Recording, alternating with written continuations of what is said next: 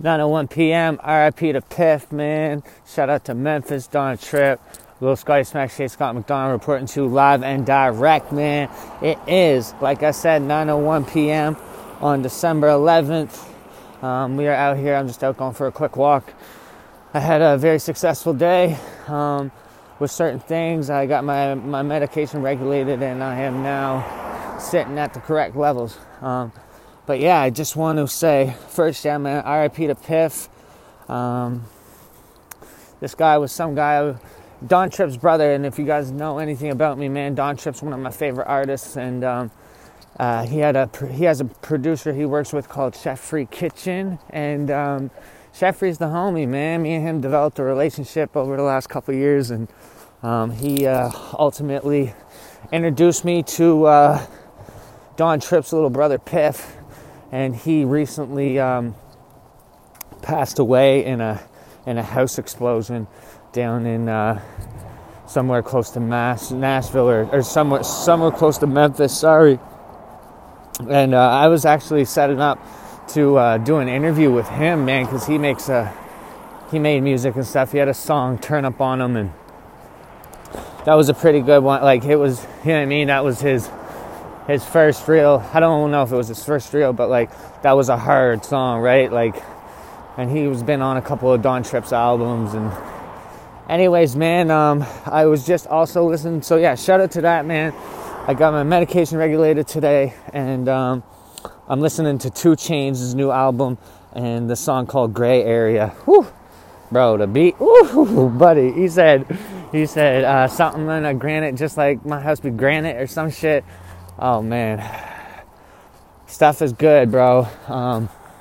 Even when dark times are dark times, like, I know that I got to make some sacrifices right now, and it's not even really big sacrifices. It's like little things, because I got so many W's out of this year that, like, the little losses that come along with the shit don't even amount to the wins that I've got to this year.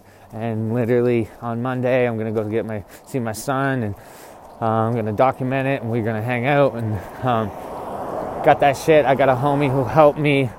If it wasn't for him, bro, we wouldn't be doing it, helping to do it, man, and it's just amazing. So we'll see if Lincoln will give him a shout out. But yeah, all good. And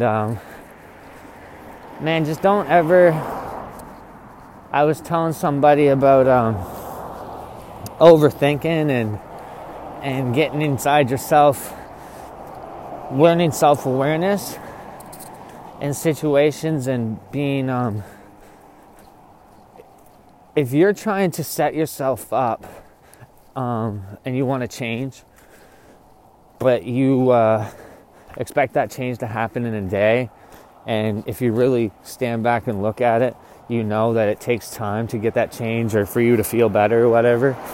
If you automatically are like, or if you're already being like, why don't I feel better? And it's been one day and you're getting frustrated, like, you're just doing a disservice to yourself, like, with those type of thinking patterns, you know? And self-awareness, man, like, it's a big thing. Somebody's smoking, man. Shout out, bro. That weed is legal over here in Canada, man. But yeah, you're doing a disservice to yourself, and like, you're just setting yourself up for failure. So, gradual process, finding the little wins, man, that you can get,